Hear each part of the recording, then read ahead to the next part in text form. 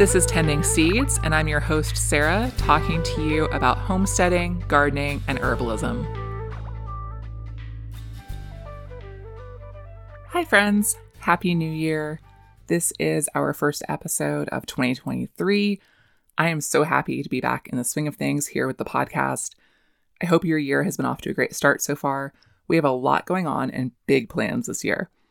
I told you last episode a little bit about our journey to Colorado and getting started living off grid out here on our new land. We have some other exciting things in the works as well. One big project right now for us is that my partner Mike and I are working to open a tattoo and piercing studio next month in Hotchkiss, Colorado, which is a super cute town about 35 minutes from our property. There's a lot of hard work going into that right now, and I absolutely cannot wait for us to actually get to open, hopefully in early February. So another kind of great aspect of having that commercial space means that we have dedicated room for Fox and Elder again. We're currently living in a small camper on our land until our shop building is finished, and that just does not leave enough room for blending up herbal teas and other goodies. Now we have plenty of room to get everything unpacked and going again. So last week, we actually reopened the Fox and Elder online farm shop, and we're restocked with teas, tinctures, and elderberry syrup kits again. I'll be continuing to add more new products as I keep processing the dried herbs from our last growing season in Tennessee, and I'm already planning big things for our first growing season here in Colorado. So hop on over to the shop at foxandelder.com and check out what we have in store for you. Thanks so much. For today's episode, I'm thrilled to bring you a conversation with Tasha Greer about her wonderful book, Grow Your Own Spices. Tasha lives and homesteads in North Carolina and has so much wonderful experience to share with us. We recorded this conversation this past summer before I left Tennessee, and I really hope you'll get a lot from this episode. More than anything, I hope you'll be inspired to work a few new spices into your garden plans for this coming spring. Enjoy. Hi, Tasha. Thank you so much for coming on the show today. I always like to ask folks to introduce themselves rather than me reading off a laundry list of facts and credentials about them, which feels pretty impersonal. So I was wondering, to get us started, if in your own words, can you tell us a bit about who you are and what you do? Yeah. Hey, Sarah. It's really good to be here. And I just have to say, I think that you and I probably have a lot in common. I feel like we're both people who accept that we're on a journey and we're not trying to be sort of perfect at the beginning. Exactly. We're just kind of, we learn as we go and we have some good fun. And right. So that's always been sort of my philosophy in life and in homesteading as well. I just really kind of try to do the things that I love and enjoy and, sort of feed good with good, so it's like when I start to have a success at something, then I'll do a little bit more in that direction. If that starts to be a little bit dull, then I go someplace else. So I'm just always kind of following different exciting pathways around the homestead. So I started out mainly like some herbs. That was kind of really that was almost 24 years ago. So it's been a while, but I started with herbs and kind of moved on to a few flowers and then some strawberries and lettuce. And then about, 12 years ago, it was like the full scale vegetable garden and throwing in some like dwarf fruit trees. And then 8 years ago, it was a 10-acre homestead with 2 acres cleared and doing a massive, permaculture scale project to regenerate the land and big gardens. And now I'm really getting into like natives and flowers. So it's just all over the place. I'm an adventurer and a seeker. Those are maybe the best words I can come up with. I love that. That's amazing. And I think that's true for so many homesteaders is there's always, we all maybe have a different in-way or path into this journey, but then we kind of just start, with one thing and then the next, and then the years just somehow magically pass by, right? And then you look around and go, how did I get here? Like I'm living in the middle of nowhere on, 10 acres and growing everything I eat, and it's awesome. So I love that. Very cool. And also just to maybe kind of anchor ourselves a little bit in place in the seasons, can you just tell us where are you speaking to us from today and what are some things happening right now in your gardens? Yes, so I am in northwestern North Carolina at Surry County. Low Gap it's a very small place that almost nobody knows, but we're called Low Gap for a reason. We're kind of a low gap in the Blue Ridge Mountains, and so my property elevation runs between about 1,700 feet and 1,300 feet. So, and I have about a 200-foot elevation change from my upper greenhouse to my lower pond.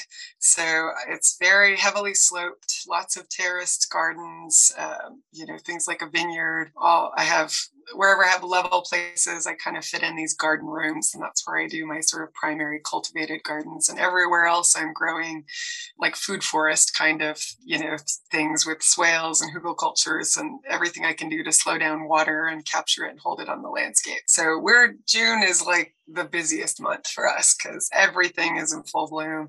We've already kind of gone through our cold season crops and are into transitioning everything to the warm season and thinking ahead to, changing everything out already in August. So this is like, I would never say it's hectic because I'm just sort of like plant by plant, one thing at a time. But this is maybe the most exciting time for us. There's definitely a lot happening. And like you said, it's not hectic, but it also doesn't slow down. And there's no shortage of things to do. And living in an area, similar climate to where I am in Tennessee, where you get those 3 seasons of growing time. And so, right, you just finished up putting all the spring stuff away, getting summer stuff out, but you already kind of have to be thinking ahead to, what you're going to grow for fall as well. So always things to do for sure. And it sounds like you have a lot going on there that you're really trying to work with the land, with the swales and the elevation changes and terracing and just fitting as much into your food forest as possible. So I love hearing that. I totally want to come visit you now. Come on over. So you've been doing this for quite a while, but I like to ask people also, like, what first drew you to homesteading and wanting to grow your own food in the first place? Yeah, I grew up in Southern California, and I, was very concerned about the environment because we were living in droughts, and I was just seeing a lot of changes that I didn't really feel comfortable with. And so I started out as an environmentalist in my early 20s, but then I moved to DC, and there it was still lush and green and covered with trees. And even in the middle of the city, you had peach blossoms, and it just didn't feel like the world was that bad. But okay, it's all good. It was just California that had a problem. But kind of the years wore on, and it just started to appear there as well. We got more floods from the hurricanes, and we had a lot of power outages, brownouts from heats. And I was reminded that, okay, yeah, that's right, I'm an environmentalist. And so I kind of just really started to get back into that maybe about 12 years ago. And so slowly I realized that I was going to have to really get into the food chain to really start to cut out the food miles and find things to amuse myself with that didn't require me flying to France or other exotic places because I used to travel a lot. So I really just sort of wanted to bring all the things that I'd loved and the places I'd visited and traveled into my backyard so that I felt like staying home instead of rushing out to go places. And so I just kept getting deeper and deeper into food. And then I met a man who is wonderful and had similar goals and interests. And so when you got 2 people working together, things just kind of go quickly. And suddenly you're on this track that you didn't expect, but it's wonderful because you're not alone. You're doing it together. Yeah, I've been on a similar journey in the past year, and it's pretty great to suddenly have someone walking side by side, or in many cases running, because we both have way too many ideas of things we want to get done. So I'm really excited to talk to you about your book today, Grow Your Own Spices. It's been kind of my quest with this season of the podcast to really dig deeper to more kind of like 201 level homesteading things and bringing on people to talk about topics we haven't really covered before. And so this is definitely one that when I came across your book, I was like, yes, this we need to talk about here. And so in your book, you refer to spices as being sort of the final frontier for at-home food production. Why is that? And what got you into it? Yeah. So the funny thing is, when I really started getting serious about homesteading, I was going to the farmers markets and realizing, okay, everybody's got leafy herbs, everybody's got, plenty of great vegetables. And there were even people doing some sustainable meats and things like that. But nobody was doing finished spices. So there was, nobody had like smoked paprika or, anything sort of the more mature plant nature that, required some additional processing. So I thought, that's going to be my contribution into the local farmers market. But when I started looking into it and started growing these things, I realized how much labor was involved and how really that processing component and getting the labeling right, because spices are actually a lot more complicated than just selling anything fresh.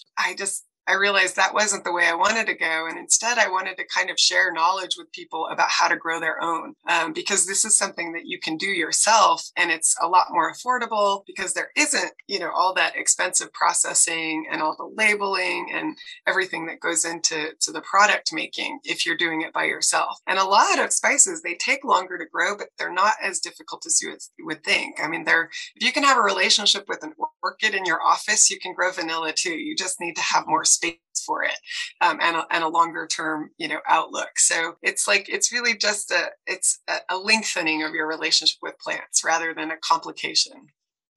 I think, yeah, that's really beautiful. And that's something I've discovered as well, just through being a medicinal herb grower, is that most gardeners were very used to our annual vegetables. Every spring we start our tomato plants, we put them out after last frost, and then cold weather comes and we're done for the season. And so instead, getting into especially like woodland medicinal herbs, things like golden seal, osha, things like that, where you're looking at 6, 7 or more years before you even think about harvesting from a plant. So that, like you said, that more long range relationship that you really have to build with those plants. So it sounds like spices might be sort of somewhere in between like an annual, but maybe not 7 years to harvest, hopefully. It depends on the spice. I mean, certainly one of the things I always try to tell people is like the way I distinguish a spice is really like how it grows in the garden. I mean, it's something for culinary use. A lot of them also have medicinal purposes, but an annual is something that you're going to harvest, or an herb is something you're going to harvest at sort of the leafy green state. And the spice is where you're going to be harvesting either like the flower buds at exactly the perfect state, or you're going to be harvesting the corms or the bulbs, or the bulbs or the rhizomes underground, after they've senesced, which is basically they've retracted all of the nutrients from their leaves into hardening themselves off underground in preparation for, some sort of dormancy period. And so it's like, you have to know a little bit more technique to harvest a spice. But when you're growing your medicinal herbs, I mean, you're growing a lot, plants out for longer, for like the underground rhizomes and things. It's really the same process for those medicinal herbs, and it's like licorice. That's one you could call a spice or a medicine, and that's a 3-year or longer time frame depending on how you're harvesting it.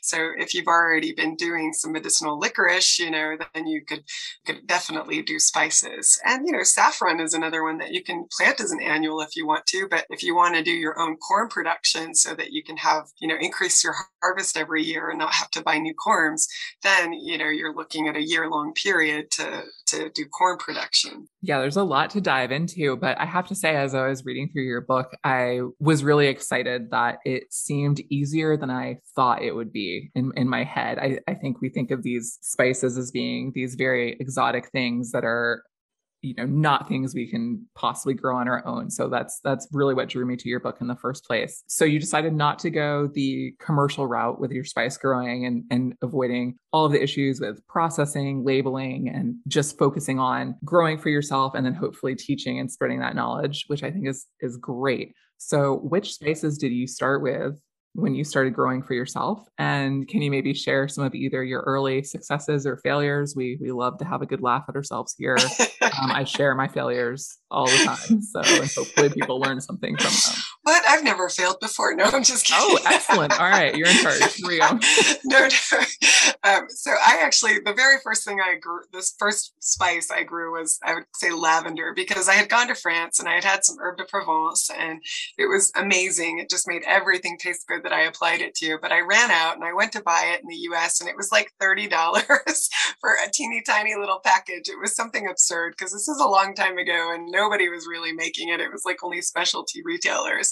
delicious. So I looked up the ingredients. I was like, oh, I bet you I could grow these things. So I grew a bunch of like thyme and oregano and rosemary and then lavender. You have to harvest. The first time I did this, my biggest mistake was I waited till it flowered. I let it seed, and then I tried to stick the seeds in my herb de Provence. But the thing that you put in herb de Provence is actually the flower bud, literally the moment before it opens, because right before it opens is when its aroma is the strongest, and you want it to stay closed because then that aroma is sealed inside. And so when you use it in your herb de Provence, it's just this peak experience. And so, yeah, the first year I harvested seeds and they smelled like nothing, and my herb de Provence was terrible. The next year I figured out my mistake, and it was wonderful. So I've been making it for quite a while now. Right. What a difference that firsthand experience makes, though, right? It's one thing to read about it. It's another thing to actually experience it and then see the difference or smell the difference in this case. Yes. So one of the things we talked about early in the book was some of the challenges maybe for starting some of these spices, particularly from seed. So what are some of those challenges we might be facing as growers ourselves, and any techniques or tricks that you can share to help us maybe get better results as we get started here? Absolutely. I think the one thing about spices is that even though they've been grown for thousands of years in some cases, they're still kind of wild, because that's the thing that gives them all their aroma. Like they just haven't been as cultivated, and that makes like the seeds and things smell stronger, and so it intensifies. It's probably true with your medicinal herbs as well, that, if they're grown in circumstances that are really kind of more natural and, more like what they would select themselves if they were going to self-sow in a place, then they'll be more aromatic and stronger and more potent. And so with spices, people have intentionally sort of kept them wild. Even, growers haven't really gone for the most domesticated version of these plants. So they have irregular germination a lot of times, which means that one might open in 3 weeks, another might open 3 years from now. It's kind of like a weed seed, in fact, in that some of them might have some partial dormancy built in, where they might need some chemical trigger or, some weathering or something like that to actually germinate that one. Whereas another one from the same plant might just germinate right away the second it hits the soil. So I always recommend people overseed when you're trying spices, just to make sure that you get the right number of plants that you're looking for. I think also when you're trying to grow spices for seeds, you really need to be thinking about cross-pollination. People always, we know about pollination, like from our squash and things like that, but you also have to think about not cross-pollinating things like dill and fennel, because they will intermingle, and your seeds will come out smelling different than what you expect. Sometimes they can smell terrible, and so then they won't taste good. And so you kind of have to think about placement of these plants. And there are a couple of things, like cumin is actually really quite difficult to grow here in North Carolina because it loves cold weather, and we start getting like 85-degree days in February. But it also doesn't love freezing weather. And so, it's like, that's one of those plants that it's got a deep taproot. So it's not so easy to start in a pot and then transplant. If you don't do it properly, you might end up with just a really stunted plant that doesn't perform very well. And or it might flower too early, and then you don't get good, strong seeds, aroma. So, that one's kind of like a tricky one. So pollination is really sort of a factor, and overseeding, and then getting your timing right for the conditions that you can offer a plant. So when I grow cumin, I have to start it indoors. And then I also, I have to shade protect it a little bit if I want a good result when we have these crazy hot days in the early season. That makes a lot of sense. And yeah, I think this is maybe a lot of times we get very excited about a new thing and we want to do all of it. And so I think it could be really tempting to look at your book and decide, I'm going to try to grow 10 different spices this year that I've never grown before. So thinking about needing to avoid cross-pollination and things like that, maybe this is a good reminder to folks to maybe let's just pick a couple and start slow and build out from there. And definitely, I think overseeding is great advice anytime we're dealing with something new. And especially like you said, that they're really more wild than anything else, and that they can have that irregular germination. I grew persimmons from seed this year. It started them all in the same day, had nothing happen for several weeks. And then I got a few. And then 2 months later, I had new ones start sprouting as well. And so I thought I only had 3 trees. Now we're up to, I think, 7 or 8. But just over the course of quite a few months, they just Mhm. slowly kind of did their own thing on their own calendar, on their own schedule. So I That's think one that's, of nature's amazing tricks that, to make sure that these plants can survive all the variable conditions. It's by having some early starters and some late starters, then it kind of guarantees that some plants will survive the season and go right. on to self-propagate. Yes. That's why I always tell people don't give up on don't give up on your little trays that you've planted stuff. I'll just keep watering them for months and months, and then you never know.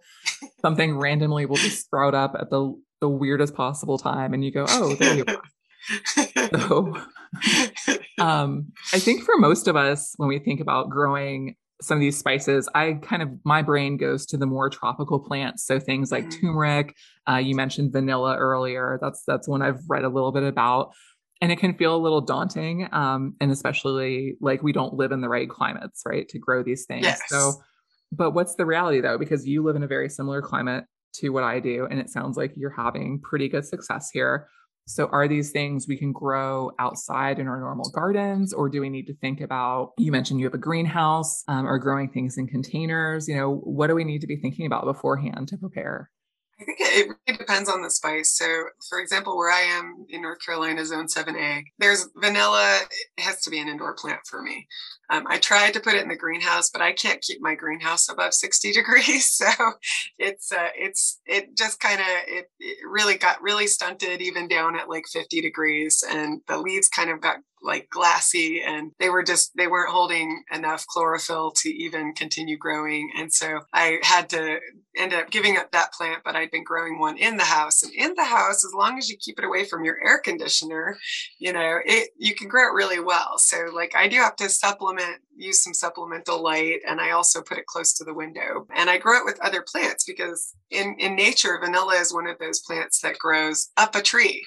It's an epiphyte that it attaches itself through these aerial roots, and it actually feeds off the other tree. It's not parasitic. It's just using it as a trellis, and it's eating little bits of nitrogen and things that attach itself to the bark of the tree, but it doesn't damage bark or anything. So when I'm growing the vanilla indoors, it's like I realize, okay, well, this is a social plant that's used to growing in connection with another plant. So I grow it around other, house plants to keep it happy. So it's just like every spice.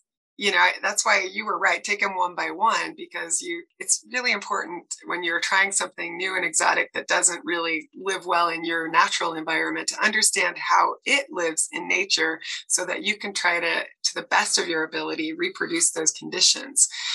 So black pepper is kind of a similar story. It's actually an understory plant that really likes to grow beneath other plants, but it won't flower and produce peppercorns as prolifically if it doesn't get direct sunlight. So you have to if you give it some plant company, it'll be happier. And then if certain times a year you increase the light level, starting in like January and February, increase the light level, then you're giving it its shade love during the cooler months. And then as you're going into its flowering months, you're giving it full sun so that you can get full production. So there are lots of things you can, like when you just start to really think about the plant as something with its own needs and preferences, then it makes it easier to figure out what to do in the garden, because what you're trying to do is make it happy.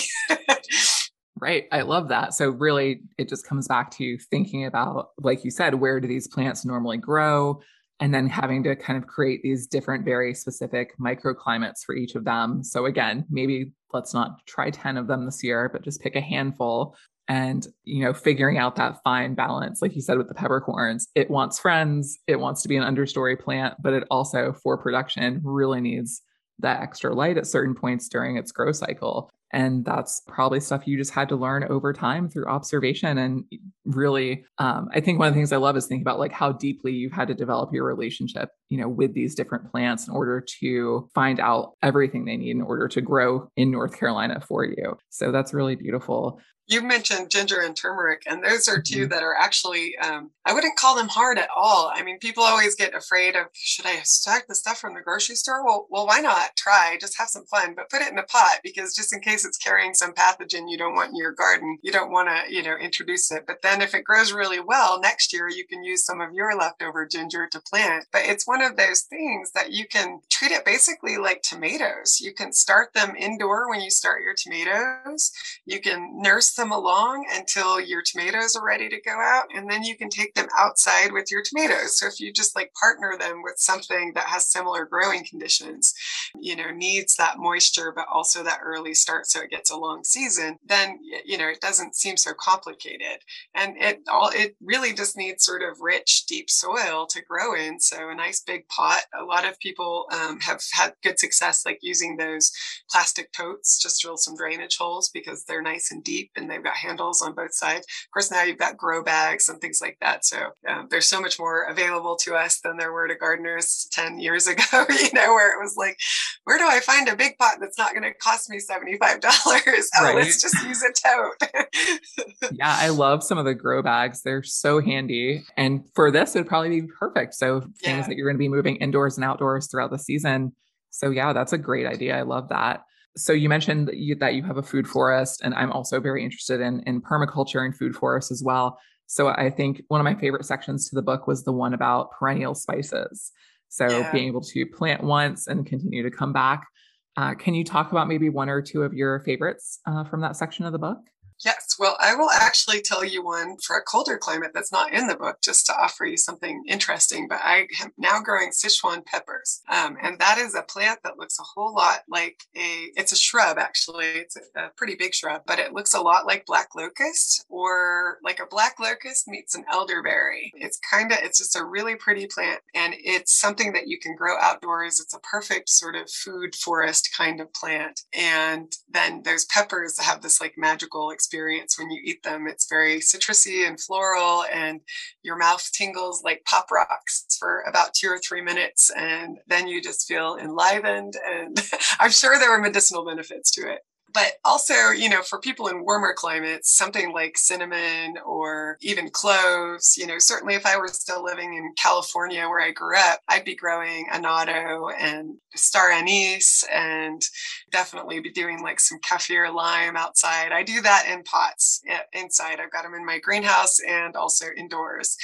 So that's, but depending on your climate, there are different options for indoor, outdoor. But I also think containers, it's great to bring your plants inside in like a nice tree pot and keep them here for to keep them warm in the winter, and then put them back out, when you're spending time outside, so that they don't, even if you're growing like an apple tree, you could certainly put like a kaffir lime in a pot next to it for the summer, and let them hang out together, and then bring the kaffir lime back in winter.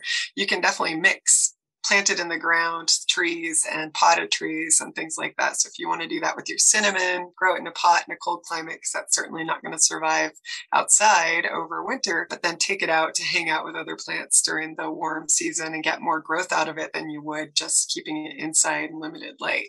I think that makes a lot of sense. Yeah, that's a great idea. And the added bonus is that then in winter, when you're going outside less, you've brought some of that inside with you. So I love having a house full of plants, and I always need more. So especially in winter when, outside is it's different. It's not ugly or anything. It's just not as vibrant. So when you come inside and you've got all these green plants greeting you, and some of them flowering early, and it's like, oh, yeah, how warming. Right, exactly. You mentioned medicinal usage. And so one of the things I loved about the book is that you partnered with an herbalist to offer some tips throughout the book about medicinal uses for these culinary herbs as well. And they always have so many. Can you talk maybe a little bit about how you've incorporated some of these herbs into your own life from that lens as well? Absolutely. Well, one of the things I grow a lot as a cover crop is mustard. And so I frequently let them flower. I end up with tons of mustard seeds. And until Lindsay gave that recommendation in the book, I had never thought about using the mustard seed as as like a poultice. It was just sort of surprising to me. The other thing is saffron. I always put it in rice. And, it's just something that goes with rice. That's just how I thought of it. Lindsay had actually recommended just using it in like a happy tea. Just put a few little threads in some hot water and let the color, it's a very joyful kind of salmon, peachy, pinky color. Just got lots of highlights and things. Just looking at it is beautiful. But then that sort of savory, aromatic taste, it just sort of makes you feel calm. And so I've been using that one a whole lot. So, and I also didn't realize I have very low blood pressure, and I used to drink a lot of licorice tea, and I didn't understand why it would like tank afterwards. So I was like, oh. So that one's, kind of one I've been using with more reserve now that I understand the implications. Definitely. So good to have discovered that for sure. And now you can be very intentional about when you drink that licorice tea. Yes. And I love what you said about the saffron too, and using that for tea, which I think most people, if you've ever looked at the price of saffron in the store, the thought of putting, 2 or 3 threads of saffron into a single cup of tea just sounds terrible, right? Because it's so expensive. So expensive. And so here's the benefit of not only do you get to have this relationship with this plant, but now you get to have this extra nice little bit of decadence basically in your life where you get to make saffron tea and put it in your rice and make other dishes with it as well. So I love that. That's great. You also get these stunning flowers that show up in October when everything else is starting the downhill slide. So it's like this electric purple with those red saffron threads. And and they open irregularly. It's not like, a lot of plants open in the morning or like the primrose that opens in the evening. This guy, I've been watching it for years now, and they literally open all the time. So it's like I'll go out in the morning and there'll be 3 open. I'll go out 3 hours later, there'll be 7 open. And then I'll go out at night, and while I'm there, I'll watch one of them open. So I have not been able to discern any pattern to their opening. But sometimes I feel like when I go out, they open for me. It's almost like they're like, "Hey, notice me." I love that. That's great. And yes, that purple is so vibrant. I had a friend about 2 years ago that started growing their own saffron and documented the process on their Instagram, and it was just so beautiful. But that's just wild that they just open when they want to. So for new growers, if you were going to suggest, maybe I keep trying to encourage people, just pick 1 or 2. So are there 1 or 2 that you think are kind of like a good entry point for people if they're, relatively new to growing spices and or relatively new to gardening, maybe? I always tell people, because it's not really the complexity level, it's how invested you are in the process. So I always tell people, pick the spice you love the most that you'll be able to create conditions for. So, I mean, if you absolutely love something that's maybe a little bit harder to grow, like vanilla, then go ahead and grow that one, because it'll be a while. It'll be probably 5 to 7 years before you even think about getting a pod. But it will, while you're growing this plant and developing that relationship, it's also growing your appreciation and your knowledge about something you already love. So it's not just the plant that you're growing. And so, it's like you win when you pick something that you already love and you enhance your appreciation and understanding for it. And because you already love it, you're more invested in taking care of it. So I would, for me, it was the lavender buds. That's where I started. And I think a lot of people love lavender. So that's a good one to start with. And now I'm in North Carolina, where it's harder to grow because of our humidity levels. It's a Mediterranean plant, so you have to try different cultivars. And Munstead is the one that grows the best from the culinary sort of side of things for us. But just trying to get to know how to create sort of good drainage and good airflow and where's the best spot for it on your property. Spend a little bit of time, whatever you pick, trying to make a home for it, something and a place that you want to visit that plant at too. Because the thing about spices is a lot of them actually produce a fair amount. So, you can get all the lavender buds you need from one plant, just because lavender is such a strong aroma. Same thing, saffron, you're going to need a fairly big plot for that, but, like something maybe like 6x6 or 8x8, if you want to get enough to really be out drinking it for tea. But so make it a place you want to go visit with a little bench and maybe some other potted plants or something around it.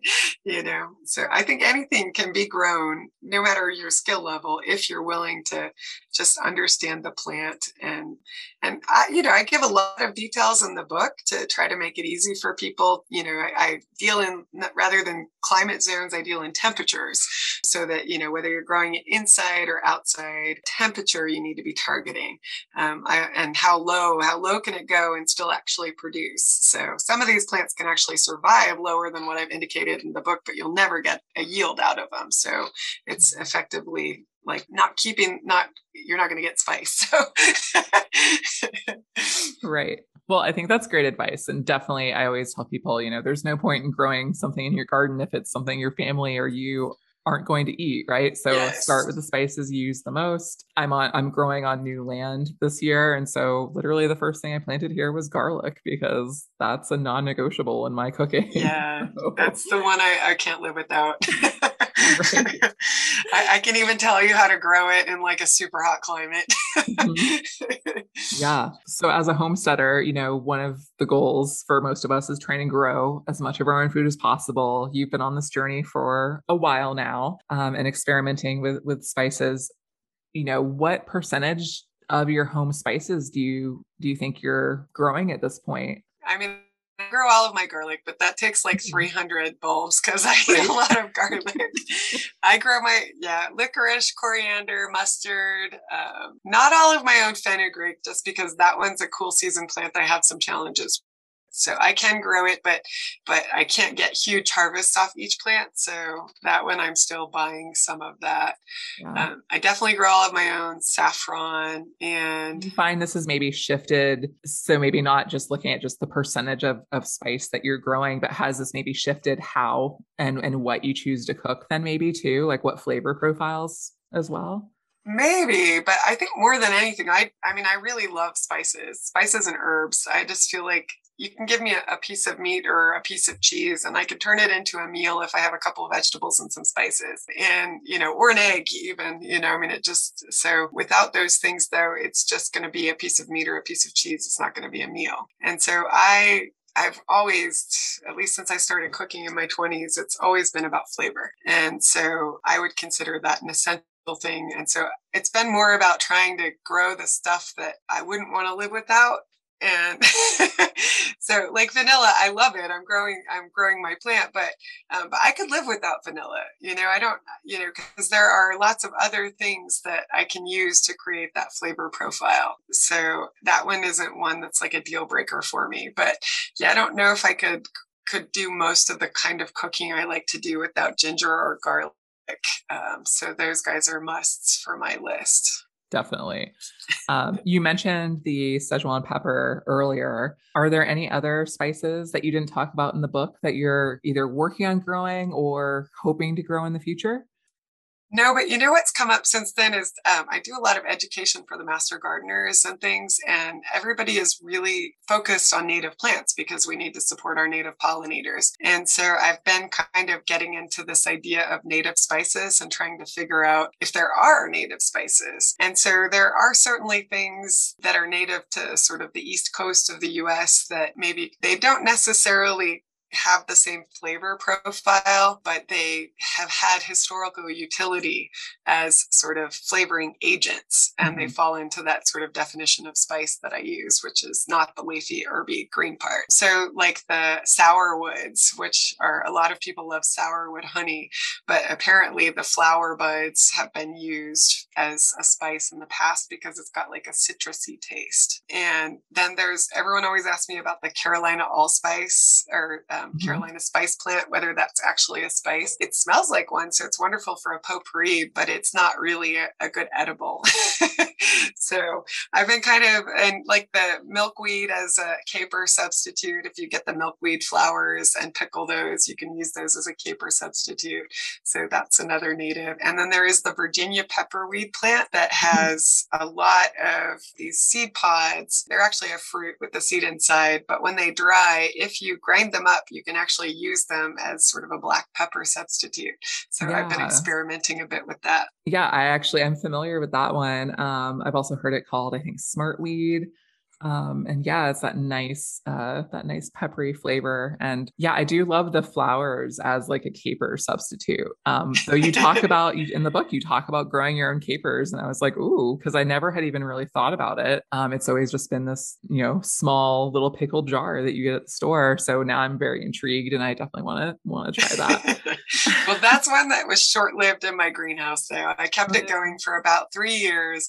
But yeah, we just had some conditions in there that weren't it was really just, it was work. It was work. I loved doing it. It was a beautiful plant, but it wasn't one that I'll be growing for the rest of my life in North Carolina. Right. Sometimes it's a fight to make it work in a certain climate, and sometimes it's worth it, and sometimes it's not. I guess it goes back to what you said about grow what you really love. So if that wasn't worth it for you, then that's okay. More room for vanilla and, you know, the ginger and the turmeric and everything else that you really use a lot of, right? Yes. So before we close, one thing I love to ask everyone when they come on the show is just, can you share something new that you're trying in your garden this year that you're excited about? This doesn't have to be specifically about spices, but just anything in your garden that you're excited about and want to share. So I have like tons of apples and plums, and I have hazelnuts and chestnuts and all of this kind of stuff. But I literally only had a couple fig trees.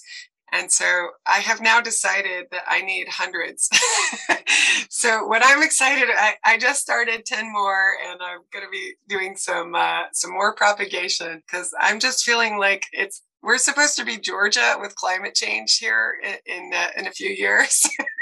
So I just want a lot more figs. So that's my new mission, is to incorporate as many figs into my landscape as I can.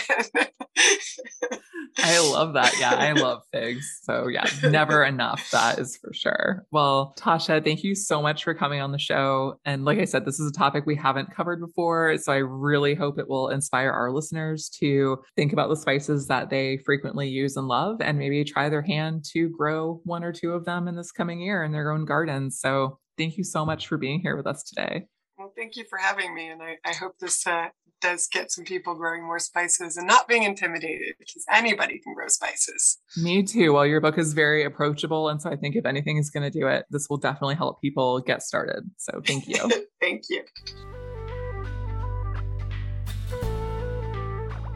Isn't Tasha great?